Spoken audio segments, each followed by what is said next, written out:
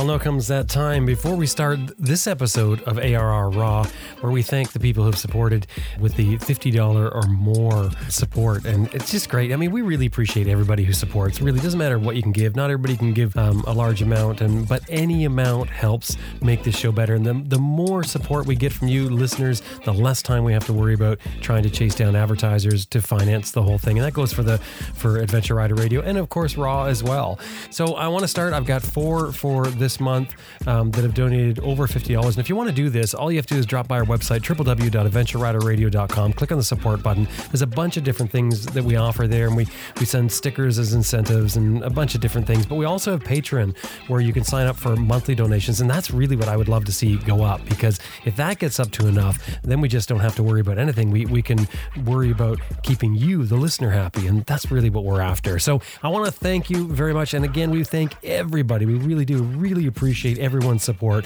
but these people have really went above and beyond the call of duty for this month. Robert Stransky, thank you very much. Philip Winter, thank you very much. Dave Priggle, thank you very much, and I hope that KLR is treating you well. And David Donnelly, thank you very much. And that's great, and that's the $50 or more donations for this month. Thank you very much, everyone. As I said, it doesn't matter what support that you've given us. If you have, I appreciate it. Elizabeth appreciates it, and your help making the thing keep going. So without any further ado, as they say, here is AR Raw for September 2017.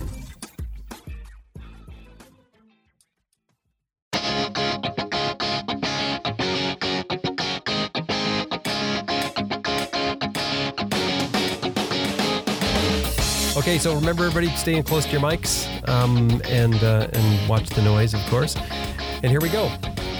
From the Canoe West Media Studios on the shores of Vancouver Island, back on Vancouver Island, British Columbia, Canada, it is September 2017, and welcome to Adventure Rider Radio Raw, roundtable discussions about motorcycles, travel, and anything else that crosses our mind, completely unscripted, raw, and personal.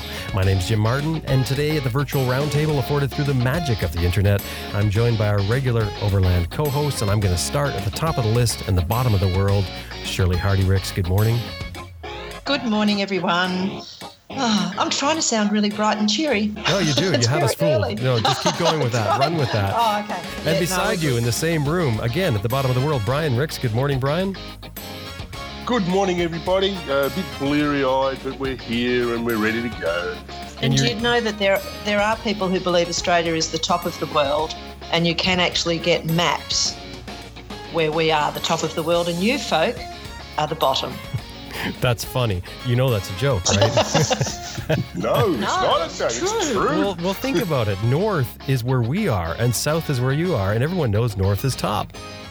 But the ancients in Ecuador, they tell us that we are the top of the world. So yeah, I think they told us that because they wanted money. Yeah, probably. Yeah. I'm going to skip back up to the top of the world. Grant Johnson. I don't even know where you are, Grant. Where are you? I'm in Bakersfield, California at the moment. What are you doing in Bakersfield? We're going to the California Travelers Meeting, which is coming up in the next 10 days. What's the date for that? September 21 to 24. We'll actually be there for the first time in a few years. Oh, wow. That's a big one, isn't it? That's one of our biggest ones, yes. It's second. Ken West and California both have an annual contest to see who gets the most people. It's great fun. Well, so we'll see. For the listener, we're recording this like a week before, not even, something like that. Well, skipping across the pond from our perspective anyway, Sam Manicom, good evening, Sam. Top of the evening to you and everybody else. Hi. And you're not in the UK for very long, because I know you're headed for the States soon. When are you coming over? I am. I'm here for another 4 days, so I leave home on the 16th. And really looking forward to being back in the States. East side this time, but more on that later, hey. And Graham Field is away. He's not making this episode. He couldn't manage to stay awake, is what happened with Graham. He said he woke up this morning full of ideas and drifted off. Oh, well. So we missed you, Graham. Hopefully you're going to listen to this, and I think we should all say hi to Graham. Hi, Graham. Yeah. Hey, Graham. Graham. We miss See you next time. Too right. Yeah. Yeah, come on, Have a nana Graham. nap in the afternoon, you old man. And we did just spend, like 15 minutes discussing times, and we were all looking at our times trying to figure out a way to swap things around to make everyone happy. But as of yet, we haven't really come up with a solution. You could all move to Australia. Yeah, we did talk about that before, and I do think that's a good idea. But, yeah, I don't know. I was thinking more you guys move here. Oh. No, I think, that's not. Hey, Jim, did you notice they did actually have a pause to think about that? Yeah, A very brief one, but they did. It was one of those dramatic pauses. It wasn't actually a real pause. No, I just had this little image in my mind, two looking at each other, horrified. Move to Canada. No, stay in Australia. Hey, here's a quote for you. Dreams are where adventures begin. Who says that? Sam does. That's exactly right. And that's where we're going to start today because, and this was Sam's suggestion, is that's one of his favorite sayings because it's so true. But what Sam suggested is, why do you think that you guys have actually managed to do your big trip when statistically most people dream about it and they don't end up having it happen? They don't end up following through. I mean, there's a lot of people who say they would love to take a trip. And I mean, I don't know, maybe people aren't that serious when they say it. You know, maybe it's the thing, I'd love to have a car like that. But it certainly does happen a lot. I mean, there are certainly people who would really like to do a big trip and they just don't manage to pull it together. Sam, you should probably kick this off. Well, do you know, for me, it's an itch thing combined with an awareness of the possibilities. Will Wilkins, who I think many listeners will know about, he's an overlander. Will and his wife Kate travelled from Australia to the UK. Will was riding a DR650 and Kate was on her XT250, and they rode 21,000 kilometres over 22-country ride. And they have a brilliant top tips section in the back of their book. And Will and I were talking about tips and questions and things like this, and this is one of the questions that we started to talk about. And for me, it's all to do with being aware of what the possibilities are, the things that are able to be achieved, because that takes away from a certain amount of the fear factor of the unknown. Now, I think the fear factor of and the whole unknown thing is actually really healthy, because I think it turns everything in the world into sharp-edged clarity instead of just being a sort of foggy haze of every day, make it from one day to the next. I don't know if that makes sense. But I mean, for me, I'm lucky in that I've been traveling since a very early age. And so I already know what a fantastic, amazing, challenging world we live in. And I'm just full of curiosity. And I think it's the curiosity that is the most powerful draw for me. It takes me over some of the barriers. And I guess it's also to do with the fact that I know things are going to go wrong when I'm on a trip, but I'm not afraid of things going wrong, because I do know that they are just the beginnings of unexpected adventures. And Graham Field's book, Eureka, is a perfect example of that, isn't it? You know, here he is setting off on this big mega trip that he's been dreaming so hard about, and he's ticking boxes on the trip, but things just keep going wrong in front of him. And he gets to the stage where he's feeling pretty despondent, and then all of a sudden he looks around and he sees that it may be going wrong, but what am I now? What a fantastic place I'm in. And he knows, as an experienced traveller, how to take advantage of those instant observations. I think that a lot of people put really strong goals in their minds when they're planning to do a trip. And sometimes those goals become unachievable, whereas the things leading up to those goals, many of those could be achievable. And so surely it's a case of the things that happen along the way that are the important things, rather than getting to the end of the proposed trip and ticking the box.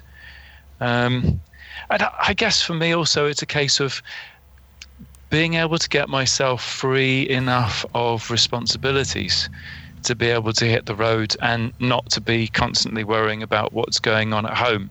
And that freedom even to roll the wheels in the first place is yeah, I mean, that's so important, isn't it?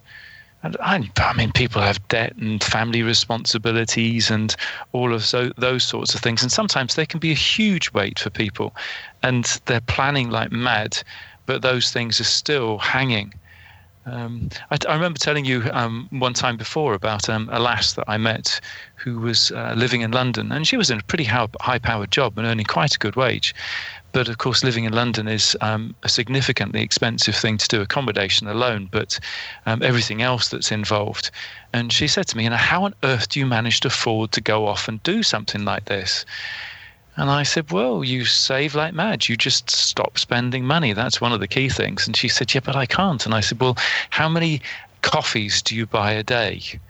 And it turned out that she was buying roughly one bought coffee an hour. How many bottles of wine do you drink a day, et cetera, et cetera? And she actually cut out all of those things.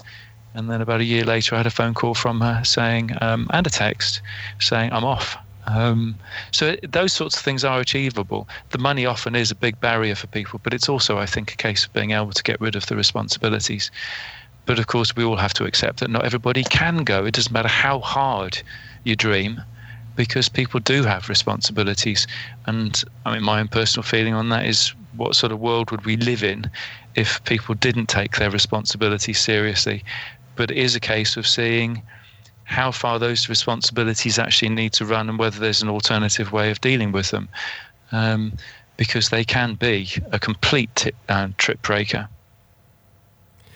And there's some people in some countries, of course, that wouldn't have the finances ever. They have no chance at doing something like that. I mean, I'm really impressed with what I'm seeing happening in India, for example. There's such a buzz of enthusiasm for overlanding in India now. And I know that Adventure Rider Radio and Adventure Rider Radio Raw are getting quite a lot of listeners in India. And just seeing what's happening there grow, and how many people are going out and living their dreams on their small CC bikes, because that's what they can afford. And they're not letting the fact that they can't afford a bigger bike or anything else like that stop them. They're just saying, this is what I've got. This is my dream. Let's make it happen. And I think that's absolutely fabulous.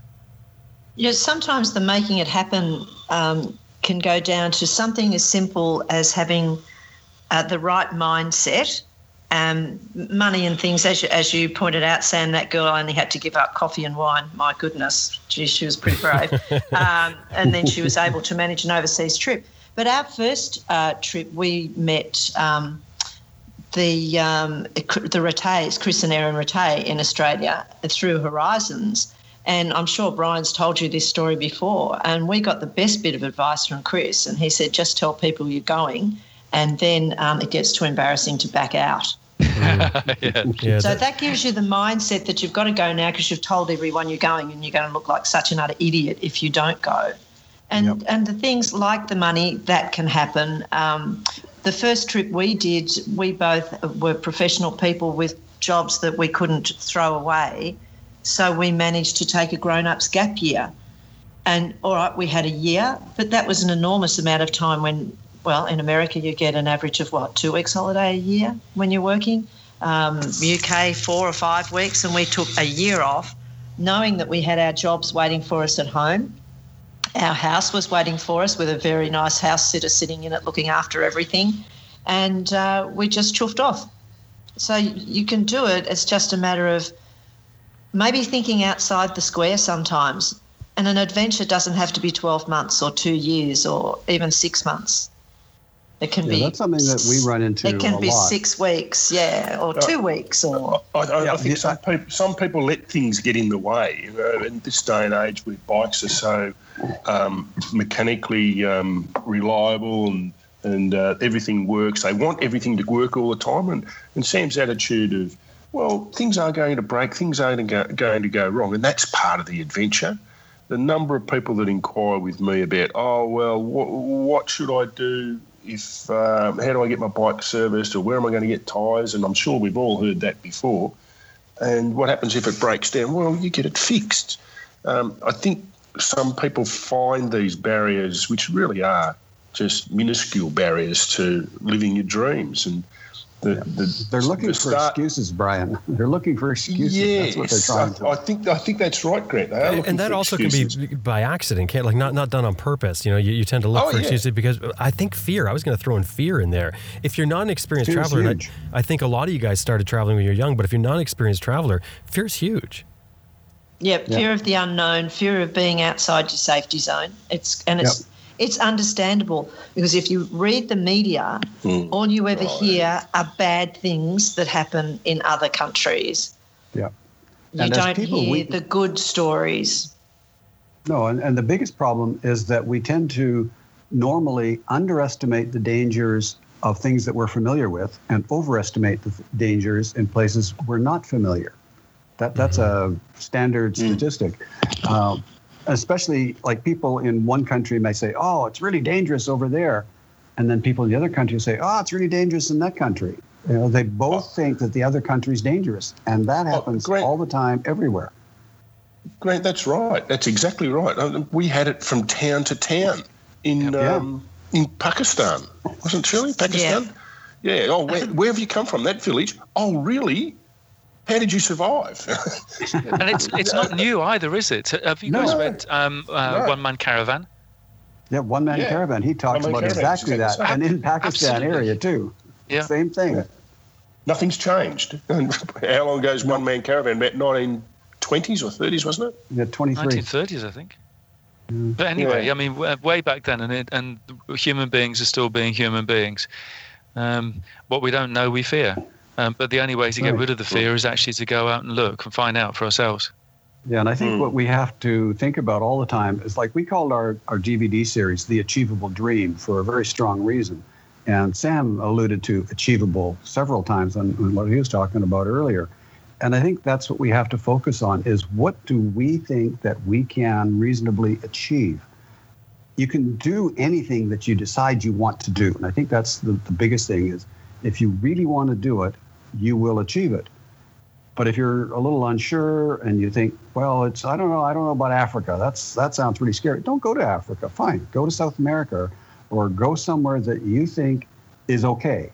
And once you've done that, you realize, oh, well, that wasn't so bad. And you'll talk to other people and you'll meet other people that have been to other more exotic places that you thought were scary, but they thought were wonderful. And then you'll start expanding your horizons to farther and maybe somewhat more difficult areas. But it's all achievable once you make that decision that it's okay. But you have to get your comfort level.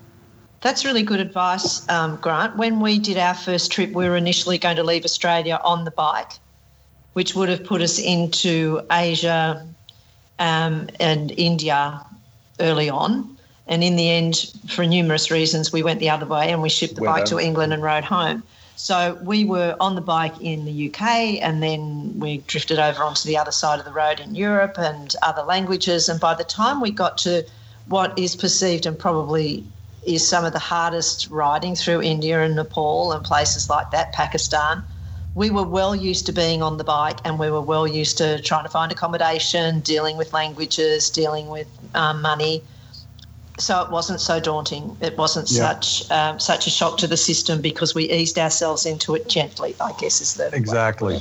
Work your way towards it. We did the same thing when we did our main around the world. We started in Europe and then we went to Tunisia from Europe. And Tunisia is Arabia for beginners. It's dead easy. There's nothing hard about Tunisia at all. And then we went into Libya, which was more difficult. Then we did Egypt, which was much more difficult. And then we went to Black Africa, farther south. And it got harder and harder and harder, but only incrementally. It wasn't that big a giant leap, like flying into Chad with your motorcycle, for instance. That might be a little bit of a push if it's your first trip. Everybody laughs when you say it, but that's probably something to really be careful of in your planning stage is to really be sure that, as a matter of fact, I guess if you don't have the experience, you'd probably be wise to definitely go through some sort of stage system. You might think that you'd be able to handle something, but you get there, it could turn you off of travel completely. So it'd probably be wise to plan a trip just like that, where you're working your way into it. Is Sam keeping terribly quiet here? I think he is. So why would that be, Sam? Why do you think that would be? Because this Anglo-African rather dense person whose mother says has a strong streak of stupidity, had been riding a motorcycle for 3 months when he got to the edge of the Sahara Desert and headed straight into Egypt, Sudan, and Ethiopia and down. There you go. No comment, Sam. No, exactly. But the important lesson there, though, is that you can do it. I mean, when we started off in '87, we arrived at the Mexican border with absolutely zero information on how to cross the border. But they know everything there is to know. So all we did was walk up, and somebody said papers, and we pulled out papers, and he wanted more papers, and we gave him more papers, and then he pointed over there, and those guys stamped some papers, and they pointed us in another direction, and they stamped some papers, and they pointed us somewhere else, and we stamped some more papers, and then they said, you can go. Okay. They know what they're doing. You don't have to know what you're doing. And that goes at every border we crossed. And Grant, on that first trip that you did, though, before that, had you already traveled yourself? Were you a backpacker before that? Just in North America. I mean, I'd been to Hong Kong, but that was it. Right. So it was a huge thing for you, a huge learning curve. Yeah, to go to a Latin American country in '87 for me was brand spanking new. Well, I guess, this is what helped me, really, because I'd traveled a fair bit with a backpack and bicycle and stuff like that before. I already knew enough not to be afraid and to know what Grant has just described as being the reality. Most people don't want to give you grief. Most people just want to help you through the system or want to get you out of their hair. So they're going to help get rid of you. Yeah, exactly. Sure. But, this is one of the reasons why I like tour companies. A well-run tour company is such a good first step for people who are dreaming big time, because you can learn so much by going with a good tour company. I meet people all of the time who've never even left the UK, and they go off and they'll travel for a month in Africa with a tour company, and they'll come back and you can see the gleam in their eyes and I can do this. It's not going to be easy, but I can do this for myself. Absolutely. We have people coming to me at the meeting all the time that hear all these wonderful stories about people's around the world trips and to all these exotic places. They say, I could never do that. Well, actually, yeah, you can. But here's a tip. Either go to someplace really easy like New Zealand or UK or North America, depending on where you're from. And that's a good step. And it's easy. There's nothing difficult about it at all. But it's something new. Or if you want to do something, maybe you've already done that kind of thing, but you want to try something more exotic, then tour companies are a great way to get your feet wet in someplace more exotic. And once you've done that, it makes a huge difference. You start to realize, this really isn't actually all that difficult. I even remember when we did our first, safari. We went in Tanzania. We went on a safari to find out, what do we need to know? How do you find the animals? Where are they? What are you looking for? What are the stupid things you should not do? And we learned a lot because we took a semi-private safari, just one other couple, and we really grilled our guide on all the information. We really soaked it all up. And then from there on, we did our own in places like Etosha, where we rented a four-wheel drive and off we went. We just did our own thing, and it was great. But it's that first step of learning from the experts and then taking your own step. It's having that dream in the first place, isn't it? Yes. Once you've had the dream, make it into a practical reality. And I think it's really important to hear somebody like Grant's story, that's done so much traveling now, that started out sort of fresh at it, because I think, like I was going to say, a lot of times when we interview people that have done round the world trips, they say, I started traveling as a young child, I went with my parents and I went around the world. And I think a lot of people listening are thinking, well, I didn't do that. I didn't travel as a kid. I haven't been a backpacker. I haven't went around somewhere. So how is it possible for me, who doesn't know anything, so to speak, get on my motorcycle and ride around the world? And I think that's a really important point. Yeah, something I tell people a lot of times, too, is always remember that no matter where you are, you're on a motorcycle, therefore you're on some semblance of a road. And at each end of that road, there's a town. And guess what? There's people in each of those towns just like you, and they want the same things you want. They want to wake up in the morning and get something to eat. They want to have some lunch. They want to have a job. They want to raise their kids. They want to send their kids to school so they can have a better life ahead of them. There's no difference. It's all the same everywhere you go. Sure, different colors, different smells, different tastes, but it's really the same thing. And don't we all get a buzz out of helping people achieve their dreams. The number of people that we've got a young couple that are coming to the next HU meeting that we're running. Tyson is just retired out of the army, got injured over in Afghanistan, and he and his girl are taking off on their trip. They're ready to go. They've got their bikes going, and their first port of call is going to be HU. Tyson came to our last HU meeting and grilled us all for advice. And, he's a young man and his girl, and they're taking off on a couple of years around the world. And to me, that's a great buzz to be able to help them live their dream. Yeah, for sure. That's one of the most exciting and wonderful things about the meetings that we find is that we get all these people, they come and they're kind of curious and questioning, and is this really possible? And they leave and say, we know where we're going now. We've got it all figured out. We're going. And that's an amazing thing, changing people's lives. Yeah, that's right. And I've had people that we've helped on the road, and you get an email, what about this? What about that? And while they're on the road, well, that's fine. That's great. But now, as time goes on, you hardly hear from them because they're too busy having a good time, which is just fantastic. And we mentioned about going on a guided tour, for instance, for experience, but we neglected to say the other thing you could do too is go to the travelers' meets. Yeah, absolutely. Yeah, the amount of experience there is amazing. The other thing I was going to say about those tours that people run, most of those tours are started by people who did exactly what we do, and they know, and they're catering to the people who have those doubts, and that's fine, that's great, and they provide a great service. And they're passionate about it. They're passionate about it. I can't think of any tour company going that didn't start because somebody went on a big trip and then thought, I'd like to get more people out doing this kind of stuff. And then they started leading tours, and away they go. They're all very passionate about it, and I think it's wonderful. Grant, why did you and Susan go? Why did we go? Why did you and Susan go on your original trip? Well, that's sort of hard and sort of easy. I've been doing just about everything I could think of in motorcycling, racing and traveling, and I've been all over North America, and it was kind of got to a point where, well, what's next? And I just wanted to see more and go farther. And Susan always wanted to travel as well. So we just said, yep, we're going. We're going to go around the world. Off we went. I think it's making that first step, that first decision, and announcing to your friends that that's what you're going to do. I mean, I tell people that all the time. Tell your friends you're going, and then you've got to go. Like Sam was saying, you feel like an idiot if you don't go. Sounds to me, Grant, like you were the vagabond and she was the sensible one. Well, yes, there's definitely a lot of that. Susan was the sensible one, but as soon as I said I want to go around the world, she's right on board. So I don't know how sensible she really is. But she's certainly the finances person.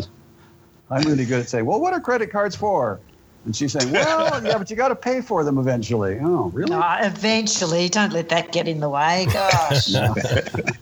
Well, that's how we did Antarctica. We were already feeling broke in Africa, but we thought, well, South America's on the way, so we'll go via South America to return home to Canada. But did we go north? No, we went south. We got to Ushuaia and discovered that you can actually take a boat to Antarctica, and it's really cheap. There were some super deals. Well, what are credit cards for? I said. So we went to Antarctica. That was $5,000, but fantastic. Yeah. The thing is, if you don't exactly, and if you don't do those things when you can, chances that you're going to be back in Ushuaia anytime soon with the opportunity to do that trip to Antarctica. Yep. Zero. You got to do it while you can, and if it means taking out a bit of a hit on the credit card, you will pay it off eventually. It is only money. That's right, but experiences are worth the world. I mean, you've got to have those experiences. I mean, what is life for if you don't have experiences? I mean, I can't imagine going to work every day for 40 or 45 years, doing exactly the same thing every day, and having no experience. I mean, you can watch the football game, or you can do this, you can do that, but getting out and seeing the world and seeing other people and understanding a little bit about other cultures and why they think the way they do and why the world is the way it is by actually going to those places and talking to people. The experience and the understanding and the empathy you get for all these people around the world is huge And you cannot possibly even come close to it by just staying in your own little tiny corner of the world and listening to the news, because the news is full of, well, I can't use words like that on the radio. Grant, going back to what you were saying about HU meets and so on, and I'm going to talk about Overland Expo here and Overland event and various other things that are going on for people.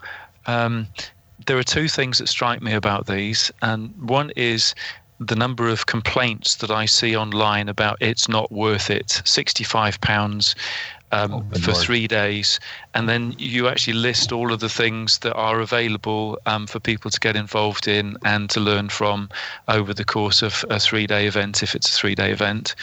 And the sheer pleasure of being around other people who think like you do, who are hungry like you are, whose eyes are wide open like yours are, and who are people that you don't need to explain yourself to. And I think that for many people who have got the dream and really want to go, but are daunted by the fact that they think perhaps that they're weird or they're not capable because they're not experienced, by going to an overlanding HU meet, they can realize that actually they aren't such oddballs. They're just people who have got their eyes open to the possibilities of making dreams come alive. And you make friends at HU that stay friends for life.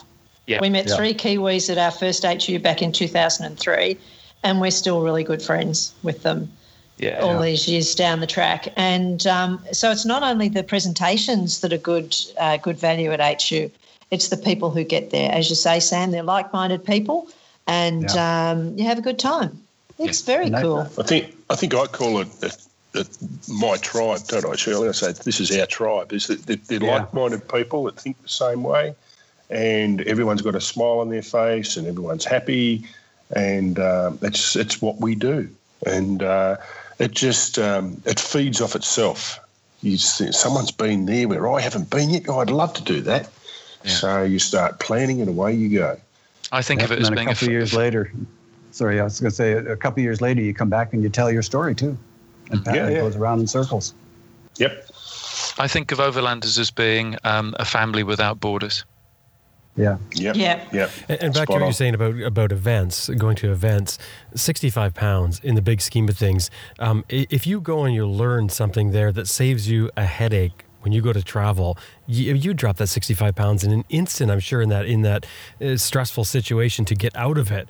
So to get that sort of information in advance, I don't know. I think you've got to weigh it up and think, what will I get out of, a certain show that you go to, whatever it is, one of the hub meets. There's so much information there. And probably the other thing, too, is you want to get in your mind, too, what do I want to get from it before I go, and plan accordingly. Sure. I know one of the biggest things we see people sitting there trying to figure out their schedule so they can get to all the meetings and all the different seminars. The hardest part of the whole thing is, what's your schedule look like and how are you going to fit it all in? Because there's so much going on all the time at these events. But I think that's a display of how much value there is. If you're struggling to fit it all in, there must be an awful lot there. So that's great. And I always remember Jackie Furno in the UK, her comment about the Hub UK meeting. She said, it's like coming home. Yep.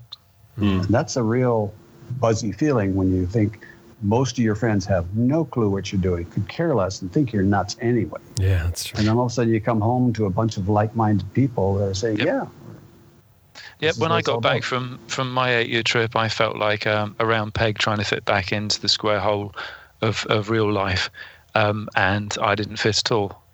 But I'm glad that you bought, except for Horizons, but I'm glad that you brought Jackie Furno up, because that gives me the perfect opportunity to mention that she's just launched her first book, and it's called Hit the Road, Jack. And I've got a copy and I can't wait to get into it. I've read the first few pages and had to put it down because this is going to be a book that I want to put my nose into properly. Yeah, I was going to say the same thing. I can't wait to get mine email as well. Yep, that's great. Nice to see, because we interviewed her some time ago, and the book was a dream that she was, I think she said she was planning on doing it, but now to see that done, another one of those dreams that come true, and you got to wonder what's behind it. Yeah. Well, the big thing about dreams is, first you have to dream them, you have to want them, And you have to then decide, is this a dream that's realistic? Can I achieve it? Can I do it? And do I really want to do it, as opposed to, gee, that'd be nice if it just drops in my lap. And a lot of dreams like that. I mean, I'd like to go to the moon. Sure. Yeah, lovely. Wonderful. Great dream. But really? But things like going on a big trip, going to another country, doing something a little bit more than the usual, those are achievable dreams. You just have to make that decision that that's what I want to do. And then once you've made that decision, told all your friends, then you focus. You stop buying the $5 latte. You stop buying the bottle of wine for dinner. You stop buying the new phone. The old one's fine. It works. Mm-hmm. You focus on what matters and ignore the stuff that doesn't. And once you start doing that, it becomes, this is what I'm doing. This is part of my dream. This is how I achieve my dream, by focusing, saying, this is what I'm doing. And everything becomes focused and goal-oriented. The goal is the date. And in the meantime, all you do is, what do I have to do to get ready? You get your bike ready, you get yourself ready, you get your mind turned in the right direction and focused on what you want to do, and then you just do it. And it's not that hard. It's far easier than people realize. I don't think any overlander has ever said, it was harder than I thought. It's actually easier. That just brings to mind a thought, because you just said there about the date is the most important thing. And I just want to throw that out there for people who are maybe unsure of how to figure out what to do, because it's a huge thing, planning to do a trip somewhere. But with anything that you're planning, if you say, okay, this is what I want, and you sort of work backwards from there, you sort of reverse the triangle and you work your way backwards and say, okay, what will it take to get to that point? And you can use that as sort of a planning thing, trying to figure out what are all the things I have to do to get to the end result. Does that make sense? It does, absolutely. And one of the things that I bung straight into that is, what's the weather doing? Because you're never going to be 100% ready, but what you do want to be is heading for the area that you're going to first when you know that the weather's going to be right. You can travel around the world in the monsoon if you want to, but why would you want to? Exactly. Exactly. When you plan it the other way and you can travel in perpetual sunshine and summer for 12 months, that's the way to do it. Sam, you just mentioned when you came back, you felt like the square peg in the round hole. And that sort of takes us to the next thing about becoming, do you think after a time you become an adventure addict? Because, once you've done it, you know the possibilities, you know what you can do, and you know that sort of everything's a possibility. Because that's one thing that is very common with people we interview for Adventure Rider Radio, is that they say that often it changes them in ways they never could have expected. And the one thing that I hear a lot of is they realize they can do anything. That anything's possible. You just have to have the desire, the dream. We're going back to that again. But do you think that you sort of become an addict after a while? And if you do, what's wrong with that? You are still a square peg, aren't you, Sam? No, not at all. Not at all. Okay. I tell you what, I think you can become an adventure addict, and I don't think there's anything wrong with it. My mother asked me for years if I didn't think it was time to grow up. And I tell you what, she stopped asking me now. For me, travel is a bit like really good quality chocolate. It looks great, it tastes great, and there's something exotic about it, and it makes me feel good. Doesn't chocolate make you fat, though? Travel can do that as well. You can Good chocolate, Jim. Good chocolate. Exactly. We're talking low sugar, high cocoa content. Come on, Jim. That's the good stuff. Hasn't anyone told you, Jim, that calories eaten outside the home do not count? Oh, I didn't know that. I'm going to have to make a note of that. Yeah, I'm having dessert tonight. Yeah. Just eat it out in the garden. Right. I don't think there's anything wrong with being a chocolate addict. An adventure addict. Or either. Yeah. I just think that so long as you're not hurting other people, so long as you're not causing damage to the environment and to other people, then why not? I think the more people that travel, the more the world has a chance to survive. I know that sounds awfully pompous, but I'm a firm believer that the more of us that become adventure addicts, the more of us that get out there and see what the world is really like, the more perspective there is and the less bullshit there is. I said you're still a square peg, and you said no, you're definitely not. But when you have this wanderlust, when you're coming back, you're planning another trip, you go off on other trips. How do you explain that to people? Like, how do you present yourself? I mean, obviously, Sam, you've got it worked out now because you're still doing it all the time. Is that question aimed at me, Jim, or everybody? Well, it's aimed at everybody, but I'm sort of putting it back to you because I think you're sort of living it all the time. You're always flying somewhere. I mean, Grant and Susan are as well. But how do you fit in now? I think that people. I think that culture in Western countries, in many Western countries, has changed quite dramatically in the last 20 years. When I first started doing big trips, companies would get the crosses, cloves of garlic and the steaks out when I applied for a job. And I think that more and more companies nowadays look at people who have traveled with much more open minds rather than this disbelief that you would do something as stupid as go traveling, because they know that we live in it's a truly international world. Companies are interwoven around the world, and if you as an employer can be looking at somebody who's got some real life experience, who's stood on their own feet in many other cultures and has survived and has learned and has grown from it, the chances are that person is going to be a much better employee than somebody who's straight out of school or college and has got no life experience at all. And I think one of the things that's changed quite dramatically is when I was at school even, so not so long ago, people were expecting... I didn't want to say anything I there. really got away Come with on, that. Sam. Like, who are you talking to here? Oh, God. It's about that crazy, weird world you live in. That, go on. Yeah. Just on your point, Sam, businesses now have a name for that. They call it emotional intelligence. And it's actually ticked off in a KPI when you go for a job. Oh, wow. Yeah, emotional intelligence. And the more you travel, the more emotional intelligence you have about the world that we live in. I think that's fantastic because employers no longer look to employ somebody who's going to start at age 18 or 16 and stay with the company all the way through. What they want is for somebody who's going to fit the vacancy that they've got and do that job very well, whether it's for 2 years or 3 years or 4 years. And so companies' mindsets have changed dramatically. And if you can show that what you have done and what you have learned while you've been traveling is an asset to a company, then you've got a much better chance of getting a job. So it's topsy-turvy, and that's just brilliant. People have got to be aware of it, and they've got to take advantage of that.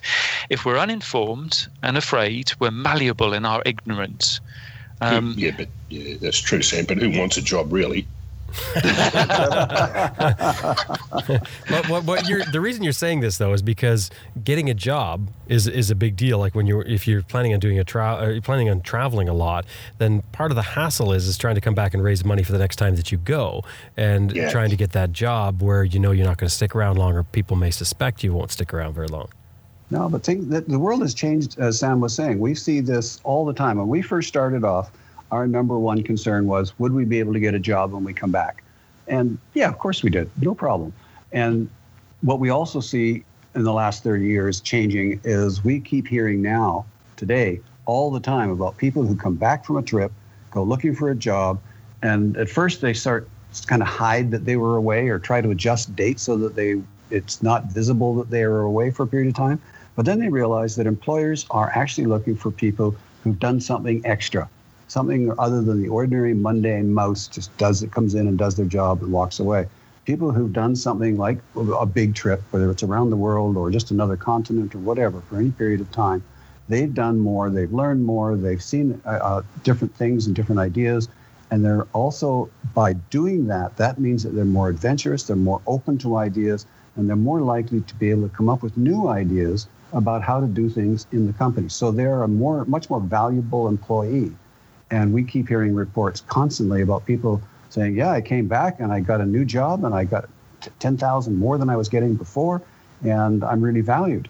And that's fantastic. And we hear it all the time now, whereas before it was hide what you used to do. But today, no, let them know what you've done. Let them know that you've done something special. That raises you a step above everybody else, the ordinary applicant. It makes you stand out, if nothing else, which is always important when you're looking for a job.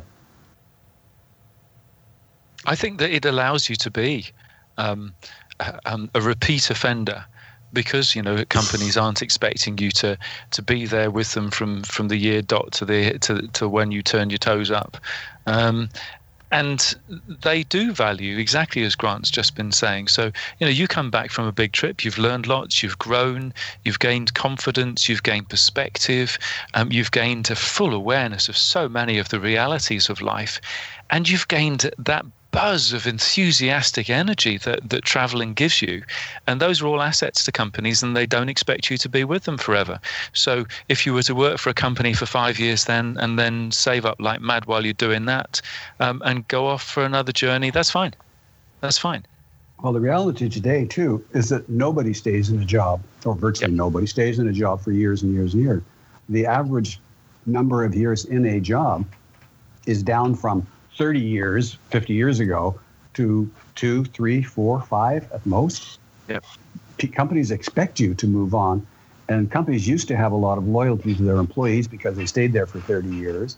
But then people realized, well, they don't really have a lot of loyalty to you. So people don't have loyalty to a company anymore. So they expect you're going to move on. And that's fine.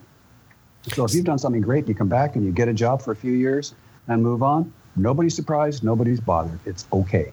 It's normal. Speaking of 30 years, haven't you been working at Horizons Unlimited now for 30 years? Yes. Yeah, but he's got really good thoughts. That's true. 30 years. It is the longest I've ever done anything. Is it? That's right. It's 30 years of Horizons Unlimited this year, yeah. Wow. And 20 years of the website. Christmas 97 was when the website went live in Ushuaia, Argentina. Wow. That's pretty amazing, eh? 30 years. You never thought that was going to happen when you started it. Oh, good heavens, no. Absolutely no idea. Do you get non-service leave and good superannuation where you are? No, the boss is a real cheapskate. Doesn't pay very low at all. I just think about all those air miles you must be racking up on company time. Yeah, lots of air miles, but with 7 different airlines. So none of them adds up to much. We did get one free flight last year. I think we did South Africa cheap, but that was about it. Yeah, it's frustrating where you can't do one airline and go everywhere, especially from Vancouver. It's difficult, but there you are. You must show up as a frequent traveler, though, for those companies because, I mean, over 30 years' time, that's a lot of traveling. Yeah, and we go to the U.S. now. Most people have a lot of difficulty, and there's aggravation going in, but they kind of look at us, oh, you guys, okay. Oh, what you're talking about when you're driving across or flying? Either. Oh, wow. We get preferred, I forget what they call it, pre-pass or something like that, TSA pre, which means, yeah, we know you, then you're in, zap, no problem, it's easy. So, yeah, too much travel entirely, of the wrong kind of travel. That's the problem with us. We just love it when we can actually get on the bike and ride like we are now. This is a very rare treat for us to be on the bike and travel. Oh, are you on the bike? I didn't realize that. Yeah. Oh, you guys rode down. Well, I rode down. Susan had some work to do before she could leave, so she flew down and met me in L.A., and we're on the bike and meandering our way home via California meeting. Very fantastic. Nice. Hey, Grant, what temperatures have you got in Bakersfield? Because it's notoriously toasty there. 37. That's warm enough. Which is 95, 96, something like that. Yeah. For those in the Fahrenheit world. Yeah, it's very toasty. We're off tomorrow on a ride, and then I'll go to Tasmania, where we're heading to Canberra in a couple of days. It's -2. Oh, that's nice. Yeah, I assume you're not going on the bike. Yes, we are. Yeah. Of course we are. Good on you. It's Brian. Are you kidding? If there's snow, he's going. It doesn't matter. just trying to catch them out here. I'm on the back. I'm not, You'll be able to hear me whining and carrying on about how cold it is from where you are. Right. You know what happens at 0, Shirley? At 0, Shirley finds someone with a car. I was referring more to water and 0. It freezes. It's a bit of a hazard when you're riding. I know. This is a ride. There's going to be, 300 and something bikes leaving from Melbourne. And we meet up in Canberra where there'll be 2,000 bikes all heading to the memorial. And while it will be -2 in the morning in Canberra, by the time we're at the memorial, it will have probably been to its maximum of 10 or 11 and be rocketing back down into single figures. Yeah, and then the next day we ride off with the Texans heading south to the colder weather, sure. I know, that's where I'll be sitting at home with the heating. It's okay. It's a boy Just trip. make sure you've got an electric vest there. I was going to say heated gear. Oh, yeah. Oh, yeah. Heated riding gear for sure. Yeah, it's great. But talking about addictions and stuff like that, I think I've said this before. For our last trip through Russia, I'd always wanted to do Russia. I went to lunch and came home and told Shirley we're going to Russia. That's how you do it. Yeah, right. I'm sure that went over well too. You know, you were talking about adjusting back to the real world, and everything was around work and getting a job. The one thing that I found when we came back from our first trip, and I've now managed to curtail this, is when you're mixing with your old buddies and they're talking about, when we were riding down to Apollo Bay and they tell a story, not to then say, when we were in India or when we were in the Karakoram Mountains in Pakistan. You just have to pull your head in, because it doesn't take long for them to go, oh, shit, not another overseas story. So sometimes it's just best to keep those yarns to yourself and share them at a Horizons meeting where everyone goes, oh, really? That's good. Not, oh, God, not another one of those stories. Yeah, different attitude entirely, for sure. Yeah, it is. When you're traveling a lot, you spend time in areas where poverty-stricken areas, places where people do not have the money, do not have the means, and have no chance. We talked about everyone being able to travel. You're traveling in a lot of times into areas where the locals would have no chance ever of traveling anywhere. Just day-to-day survival is everything. How do you deal with that? It's a hard one, no matter what you do. There's only so much you can do. And I always remember the one that really stuck out for us was in Malawi, where people were desperately poor, carrying water on their heads, grass huts, terrible poverty. And yet we looked at the aid foundations that were there, and the one that really stands out for us was in Lilongwe, the most expensive hotel in town, which we didn't know until we got there and asked the price, was $200 US a night. And parked out front was a row of brand shiny new Land Rovers, four-wheel drives, all with various aid foundation logos on them. And they're staying at this incredibly expensive hotel, and literally next door is grass shacks and beautiful churches, absolutely gorgeous, wonderful, full-on Western churches right next door to another grass shack. And that just really, really bothered us a lot. And Grant, I used to see a lot of that as well. Yeah, I used to see a lot of that as well, and it really upset me to see it too. Yeah.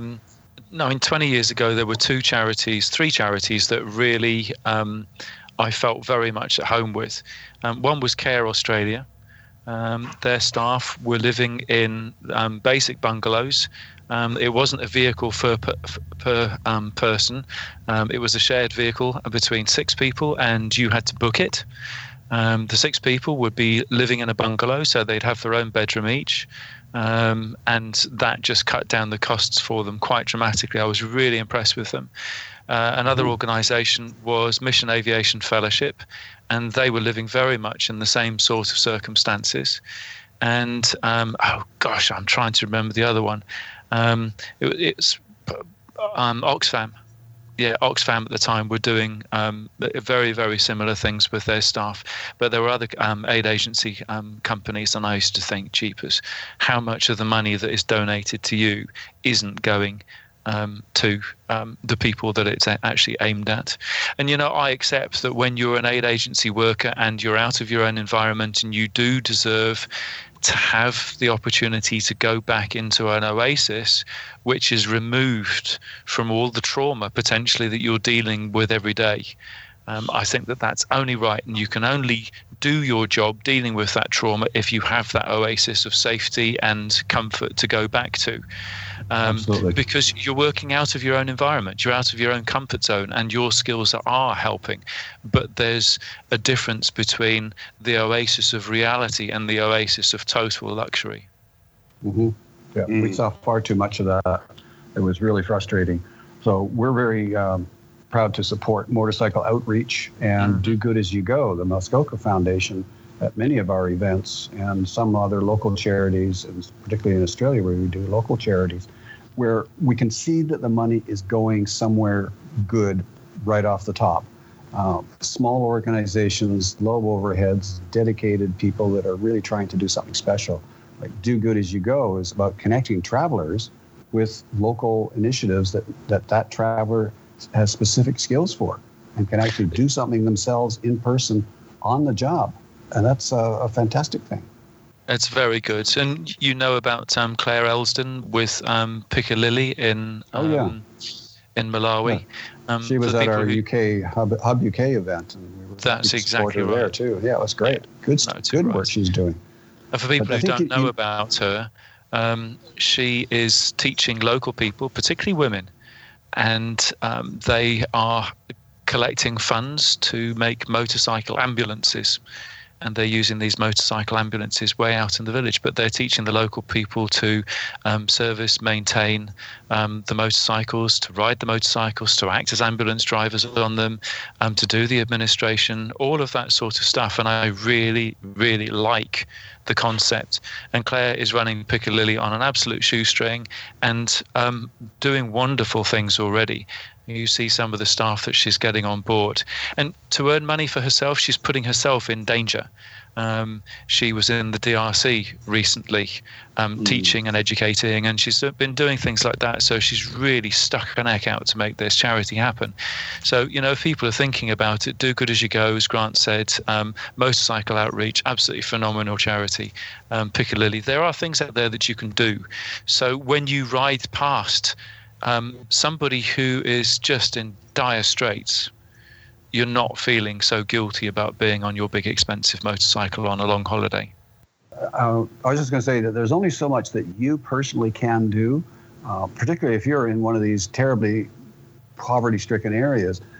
I mean, what can you do? Get off your bike and help somebody dig a ditch or something? I mean, be realistic. There's only so much that you can do. So getting connected with some of these really good charities, especially Do Good As You Go, where you can actually do something and stop and get off your bike and help, that makes a really big difference. But just giving your money to some of the big charities, I just don't think it's going to get there. Enough of what you're donating gets there and does enough good. What about when you go into an area, though? And I hear people talk about this a lot. They go to a local market, and it's very poor, and they bargain with people because the person at the market is starting with a fairly high price, which is always a very small amount of money, in comparison to what we go with as far as money. And that people stand there and they try and talk them down and to get the cheapest rate. Now, is that really doing the right thing? Should we be doing that, or should we be just paying the inflated price? I'm with you on that, Jim. So many people say it's all part of it and they expect you to barter and all that sort of stuff. But when you think, the clothes on our back are probably worth more than they earn in a year, all right, barter a little bit, but maybe give them the bigger note and don't take the change. You've done that, Shirley. I remember we would barter a little in India and places like that where they expect you. There was one guy, when you said, I'll pay that price, he said, no, we've got to barter. Remember that? He said, no, hang on.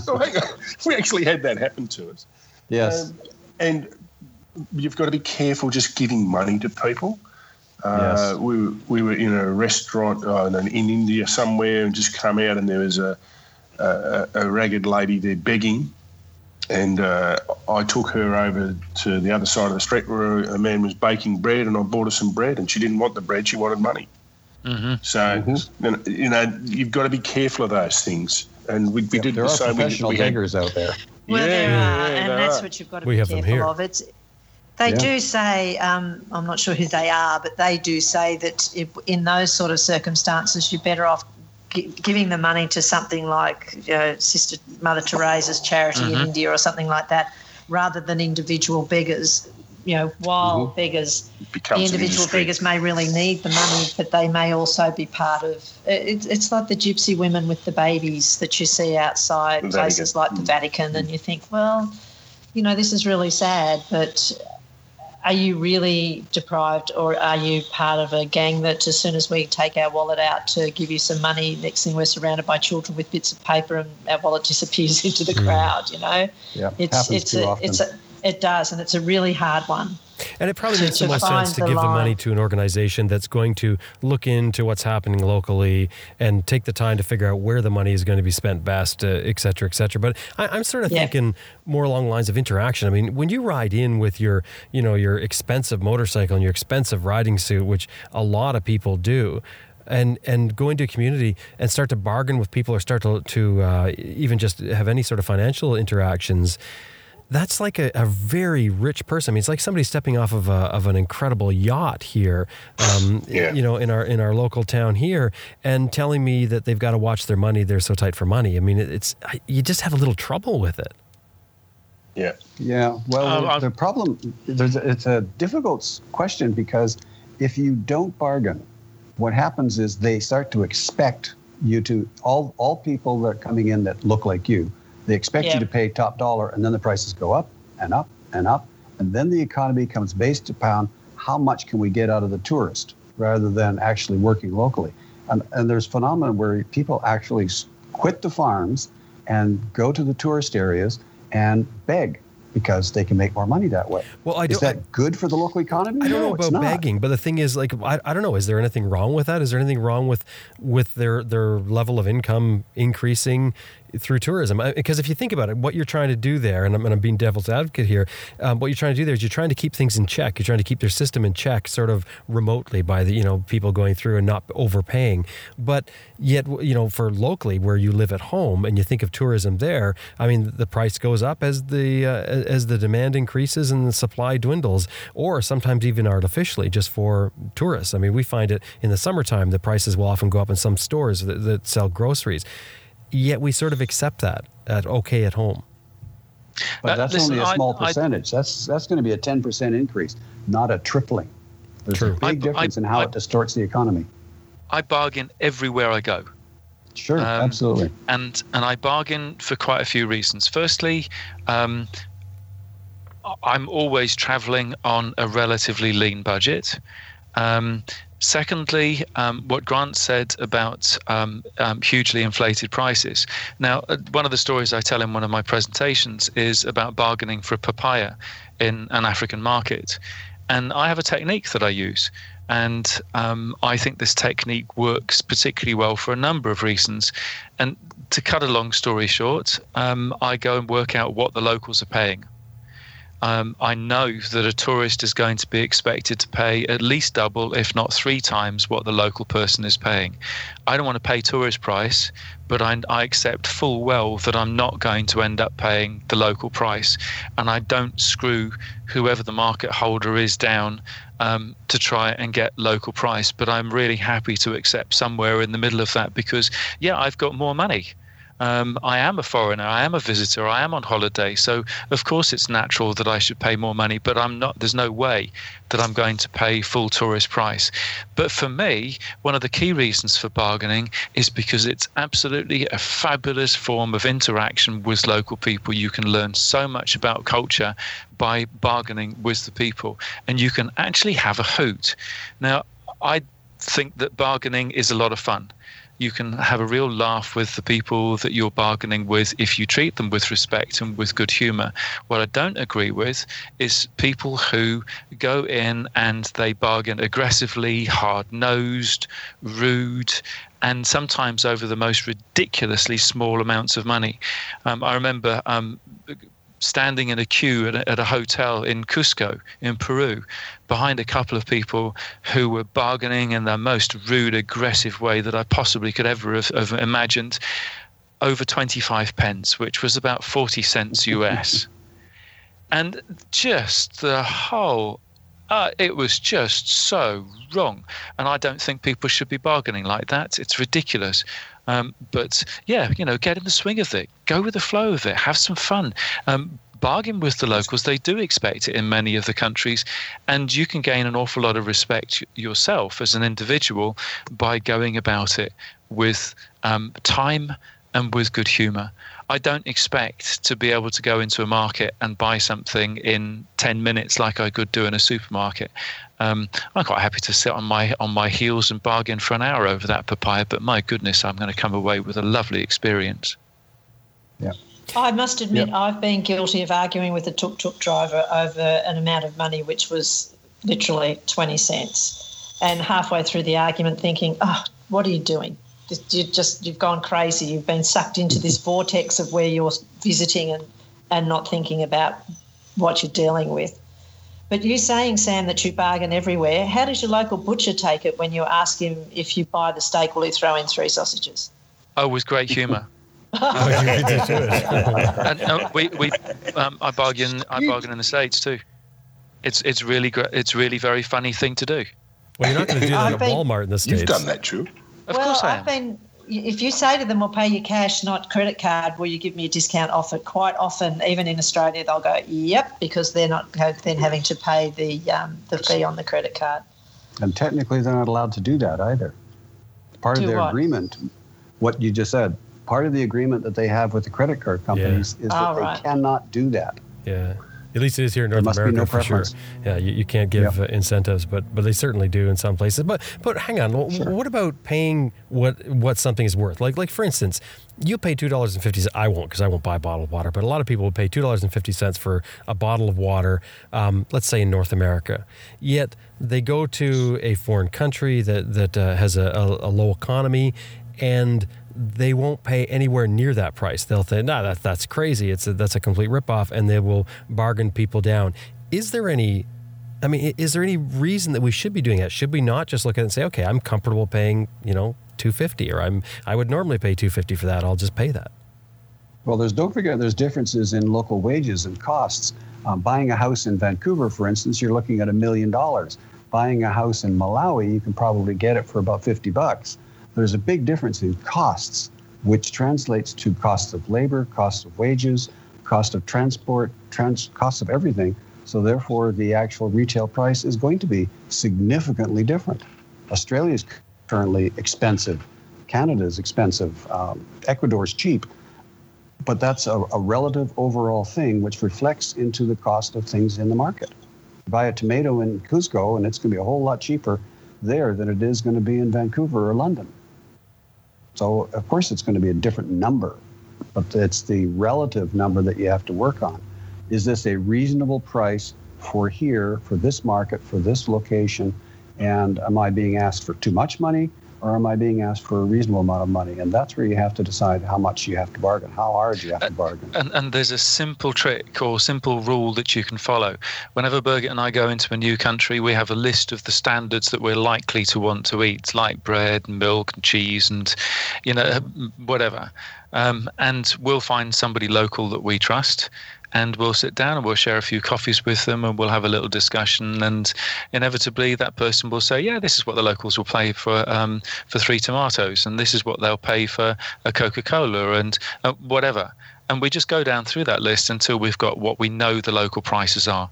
And when we go into the markets or into the shops, we can then tell fairly quickly whether somebody is taking the Michael, or whether what we're bargaining with or being asked to pay is fairly close to the mark. And like I said earlier, I don't expect to pay local price, but I'm blowed if I'm going to pay throwing money away price. Yeah. Well, also, do I sound a bit determined about this? I'm sorry. Yeah. Well, I'm absolutely with you, Sam. Absolutely. Because I think that if you end up paying the first price that somebody asks you, the first thing they think is, you're an idiot. Literally. They think you're an idiot. They're like, what's wrong? No, they think you're an idiot. Yeah, they do. They have contempt for you. But hang on, do you not think that if you're overpaying for something, like if some rich person comes here and wants to pay me, I don't know, some ridiculous price to do something I'd do for a small, I don't think I'm going to think the guy's an idiot. I'm going to go, yeah, that's great. Yeah, Jim, I was in the market in India, and I had a market stall hold. I was feeling really tired that day, and I just could not be asked to bargain. And I knew roughly what I was supposed to be paying and dickered around for that sort of price. And he told me off. He said, "Mister, you're not paying correct price. You must be bargaining more." Really? Exactly. That says it. And we've all heard the phrase, more money than brains. Okay? So I mean, I really like what Sam's saying, though. Establish a baseline. Take the time to figure out what the standard prices are, and then at least know and understand you're paying, or at least accept the fact that you probably should be paying more than the local price. Yeah, paying a little more, but not stupid amount more. Mm-hmm. One of the ways that I like to try and deal with the fact that I'm a rich man in a developing world, sometimes poverty-stricken country, is by treating individuals as individuals and treating each individual with respect. I mean, sometimes people look weird for the way they dress or whatever else, but then maybe that's just because they've been honed by generations of survival and the size of their wallet. And as you said earlier, Jim, we look weird to them. And it is a barrier to be aware of. And I'll never forget being on the ferry going from Egypt down into Sudan, down Lake Nasser. And a guy came and stood next door to me, and he was quite a stocky guy. His face was covered with tribal scars, and I thought he was scowling at me. And I was thinking, oh, geez, this is not going to be good at all. But we got talking a little bit, and it turned out that he was just another traveller trying to work out how to deal with visas, getting in and out of Egypt and border crossings and all that sort of stuff. And I thought I was on a tight budget. He'd just spent everything through a cock-up. And all he wanted to do was to talk and to try and find a way of coming down from this experience. So the way he looked made me want to react in a particular way instead of treat him as an individual and then find out what's going on. And I think that the more you treat people as individuals, people in developing world countries, they've got a real pride. And if you treat them with respect, then that's the best thing that you can give them, or I don't know, gives the wrong word. There was a young lad in Malawi, and his name was James, and I guess he was around 10 or 11 years old. He was up in the mountains, and I knew that there was a cave not so far away that historically, when neighbouring tribes raided this particular area, the villagers would all run and hide in this cave, which was behind a waterfall. And I had a compass and a map, and I reckoned that I could possibly find it. But I decided that I was going to recruit somebody to guide me there, because that was some way of me feeding some money into the economy without just giving money to the first hand that came out. And I met this young lad, James, and I liked him. And he said, yes, mister, I could take you there. And he was very respectful. The next morning, he didn't turn up. And he was about an hour and a half late, and I got talking to some other kids who were also trying to recruit a wage packet. And I did a deal with them because James still hadn't turned up. Then just as the deal was done with these kids, James turned up, and I explained the situation, and his face fell. But this little boy, he stood and he thought about it for a moment, and then he said, it's my fault that I have lost your business. I was late. You must carry on with these other boys. And that's the sort of experience that you get when you treat the local people with respect. And you work with them. And you don't just give money away. You pay somebody to help you to do something that even if you could do it for yourself. And that feeds in nicely. Yep, here. Yep.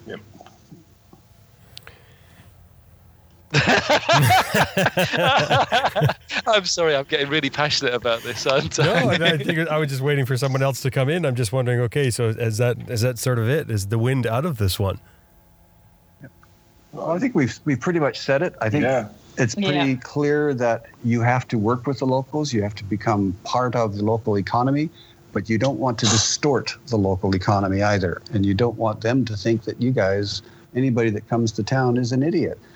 If you go into parts of Africa where the Dakar has been, some of the Dakar racers were known for literally racing through town, and they would throw stuff out the windows at the locals. Toys, food, money, all kinds of stuff. They just literally throw it out the window as they drove through at high speeds. And those towns are now ruined, destroyed, because every person that comes through from a foreign country in a foreign vehicle, they expect to get something from them. So you get overwhelmed with people begging everywhere you stop. And that's a real problem, distorting the local economy. We want to help grow those economies. We want to improve them. We want to do what we can. But at the same time, we don't want to ruin the local economy and the local culture either. In places like Ethiopia, the kids throw rocks at everybody. because you're not stopping and giving them something. I mean, that's terrible. Just as you're talking about this, a story pops into my mind about Ethiopia. I was wandering in the back streets of the city of Gondar. Now, this used to be the capital of Abyssinia when Ethiopia was called Abyssinia. Addis Ababa is the capital now, but Gondar is still a really important historical city. And my friends Mike and Sally and I were wandering through the back streets with a young lad, a local lad called Daniel. He was sort of in his late teens. And he was showing us around because he wanted to practice his English, and he was very proud of his city. He didn't ask for money; he just wanted to show us around. Anyway, Sally was a bit of a honeypot, and she had the kids buzzing around her and all this sort of stuff. But before long, the kids' hands were out. Give me pen, give me sweet, give me pen, give me sweet. And it was actually getting quite nasty. And Daniel said, under no circumstances must you give these children anything. We do not want the future children of Ethiopia to be beggars. We want them to stand up and to be proud of themselves. Yes, absolutely. I can completely agree with that, and that's kind of where I was going. But that's a really well-said thing.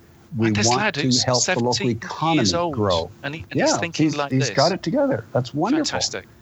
But the important thing is that there are people thinking that way. I think that's what really matters. And the people that think don't want their kids to be beggars. Wonderful.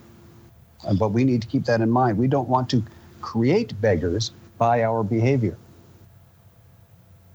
When we were in Cambodia, there were kids selling postcards. And they would come up and they'd start in English, and if you didn't respond, they'd go to French. If you didn't respond, they'd go to German, they'd go to Italian, they'd go to Spanish. And I thought, these kids, if they spent a little more time in school and less time flogging postcards, I mean, they're smart. Their ability to pick up languages at such a young age and to be able to communicate with all these tourists. And it was a shame that because of their economy, I guess, and the needs of their families, that they were out hawking rather than at school using those very sharp brains. Okay, so let's move on to plugs. And what were you going to say? I'd like to do a Cheerio. Oh, right. I forgot about that. You have some Cheerios. I just have one Cheerio to Bowden Stepchuk from Minneapolis, who wrote to us through our webpage and very kindly bought a full set of our books. He said he felt that he should have ours, seeing he had all of Sam's books and all of Graham's. But he's a huge fan of Adventure Rider Radio and a huge fan of Raw. And I'd just like to say that his favourite story of mine is my famous ATM story, which he believes I've told on more than one occasion, and was looking forward to actually reading it in our first book, Two for the Road. So, Bowden, I hope you haven't been disappointed missing Graham again this week, and we've kept you happy and entertained and informed. Shirley, I'd also like to say hello to Bowden because he's pinged an email back and forth with me a few times as well. And Bowden, I just want to tell you, mate, the stickers have been printed. They've been delivered to the ADV Moto office in Chantilly. And when I'm there at the beginning of next week, yours will be winging its way in the post to you. Oh, Sam, go to Minneapolis and deliver it. It's the It's not that far. Bowden's probably our biggest fan, so I think it's up to you. Guy. You should slip into Minneapolis and see him. Buy him a beer for us, because we did in our correspondence, we hoped that one day we would meet on the road and we could share a beer together and enjoy some stories. So, well, over to you, Sam. This is probably a good point to throw out this, that we want to start taking, we did one time, we put it out there, we'd take questions from listeners, but I think we should start doing that on a regular basis. So if you're listening to the show and you have a question for any of us or for all of us, or just a question in general, please fire it off to us. Drop by, you can do it on the website, www.adventureriderradio.com, or you can go to the Facebook page, just search for Adventure Rider Radio or Adventure Rider Radio Raw, any way you want to get it to us. But send your question in, no matter what it is, and we can try and address it on the show, and I think that'll add some fun to it. We'll have like a little mail bag that we'll start to do. I think that's a fantastic idea. Yeah. And last month, just before we get into plugs, last month we did a giveaway with Sam's audiobooks. Sam, how'd that go? It went really well indeed. Within 3 days, all of the competition prizes had gone. I had a few incorrect answers, but all 5 of the audiobooks were won, and the downloads went out. So I had some really nice conversations with the people who got in touch too, so that was very cool. No, very nice. Adventure Rider Radio Raw has some great people listening to it. I'm just constantly impressed. Just some? I think they're all great. I'm with Grant. Okay, so let's move on to plugs. I think I'm going to start with Graham. Okay, so then we're moving on to Grant. Oh, you're a laugh a minute. What do you have for us, Grant? Oh, we've got lots of events coming. Next weekend, California, September 21 to 24, and we'll be there for the first time in a few years. We've got Queensland in Australia, September 21 to 24, and France. France looks like a sellout this year. They're absolutely chock full. September 22 to 24, and of course that's all on the events page, horizonsunlimited.com/events. And the Hum Spain is coming up very shortly after that, October 2 to 5. That's looking like a really good event. There's lots of new points in the whole new area, lots of good riding. It's an area that's kind of been avoided or ignored, I should say. It's not a well-known area, but the riding there is fantastic. It's as good or better than the Pyrenees. We had one guy said, "Yeah, it's better than the Pyrenees. I like it." So that's something to check out if you're in that area of the Hum. And still to come, we've got Western Australia, of course. And that's October 27, Germany, October 28, South Africa, November 9. And last but not least, for sure, Brian and Shirley are hosting the Snowy Mountain event, November 16 to 19. That's our last event of the year. And while you're speaking about that, we'll slip our plug in. This is known as a segue, Jim. We've got, coming to Snowy, to the HU in Snowy's, there's the usual amazing list of presenters, but there's two presenters that are pretty special to us. Tyson Clark, who we met at the Sydney Motorcycle Expo a few years ago before he went off to Afghanistan and was very badly injured, and he's back and he's planning his trip overseas with his girlfriend. He's going to be doing a presentation on how you plan an overseas trip, as being the one who's actually doing it at the moment. He's also going to be talking to us about dealing with the black dog of PTSD. Post-traumatic stress disorder after what happened to him in Afghanistan, and how that has driven him to do his motorcycle trip. And his girlfriend, Sarah, his partner in life and in travels, is a yoga teacher, and she is going to teach us yoga moves to stretch before and after riding. I reckon that is going to be awesome. I'll be there. Yep. Absolutely. We had several people do yoga classes at a number of our events, and people come back from it and they say, "Wow, I had no idea, and I feel so much better, and I'm going to do that class again next year. Wow, it's fantastic." So excellent. We had a lass at the Hub, didn't we, Grant, doing Tori, and people would come back to that and say, "Do you know, I had no idea.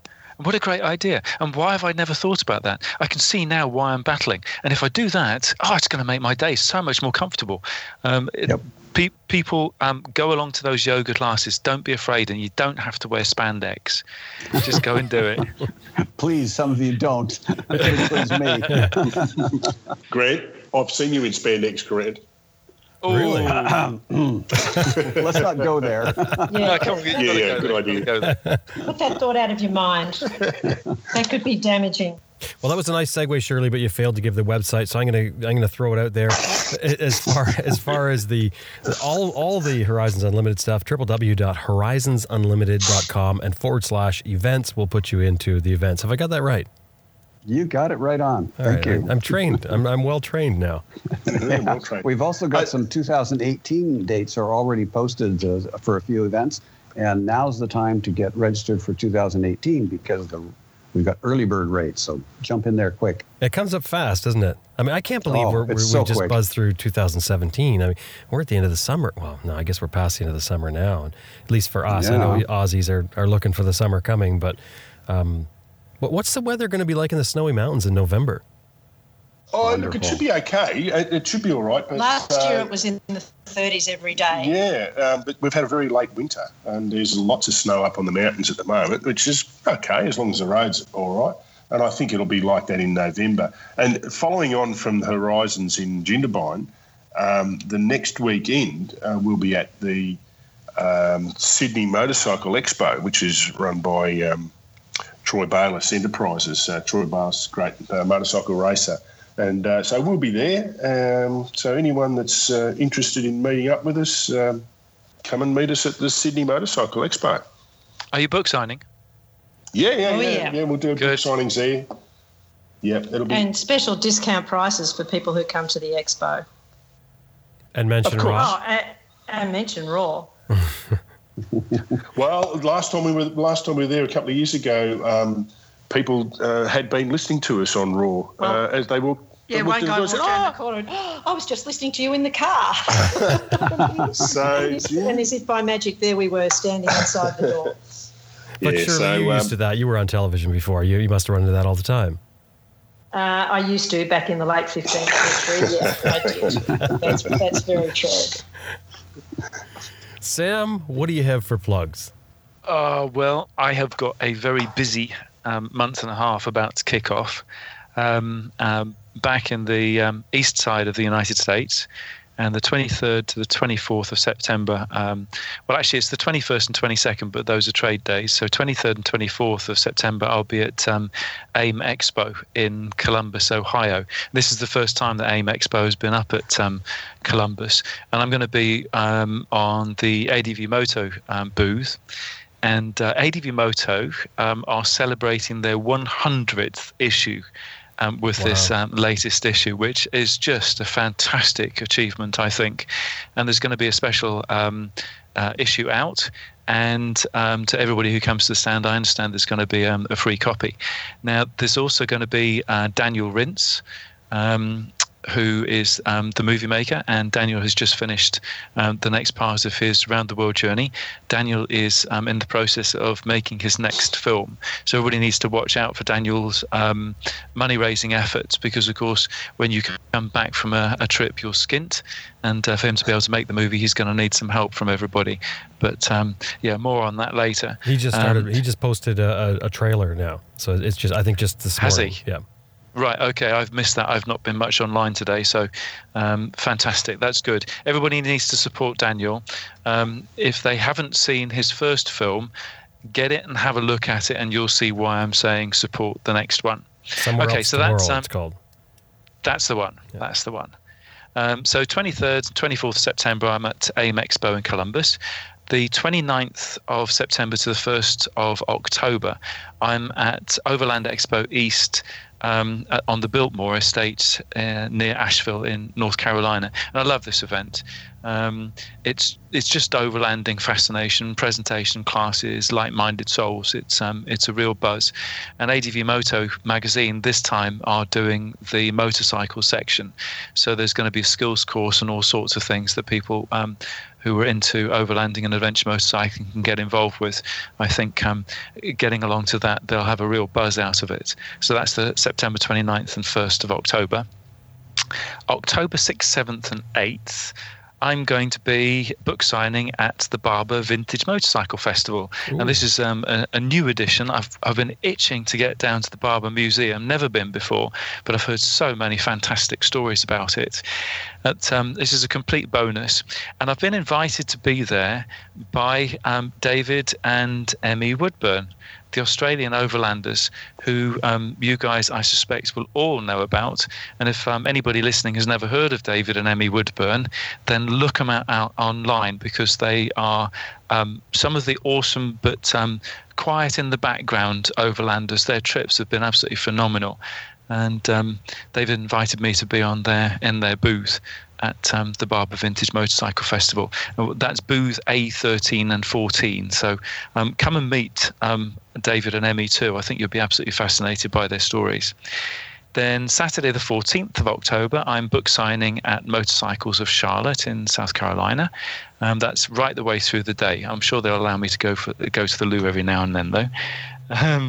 October the 17th, I'm going to be presenting at Eurosport in Asheville, North Carolina. That's going to be a lot of fun. These guys have been hugely supportive.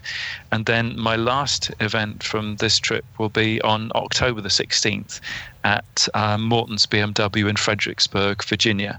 And this is the second time that I've been with them, and they were absolutely fantastic hosts. We had a really good crowd last time, and with a bit of luck, we'll have a good crowd this time too. I just hope Raw visitors, listeners will be able to link up at some of these. It'll be a real pleasure to link up with people who listen into the show. Now, I hope you've got enough energy to do it all, Sam. I'm really just listening to the schedule. Well, the saddest thing for me this time is, of course, that I'm not able to do it on a motorcycle. The doctors have said... How is the wrist? It's not doing too badly. I reckon I've got about 60% of movement back. I had my last physio session yesterday, and they're all happy with me driving. So it's going to be hire car this time, which is a disappointment. But I'm not that disappointed because I'm still able to do the trip. So silver linings. That's Sam, right. Do what you can. I just thought I would mention that when you go to rent the car, they have extra insurance you can get. You just might want to have a look at it, check it out. I have no idea what you're talking about. They tell me I can't fall off a car. Don't tempt fate, Sam. Yeah, I'm just going to leave that one there. Shirley, Jim, Brian, Grant, I am touching wood. As I'm Good saying. boy. Very good boy. Yes. Yes, I will be Very taking wise. the extra insurance out.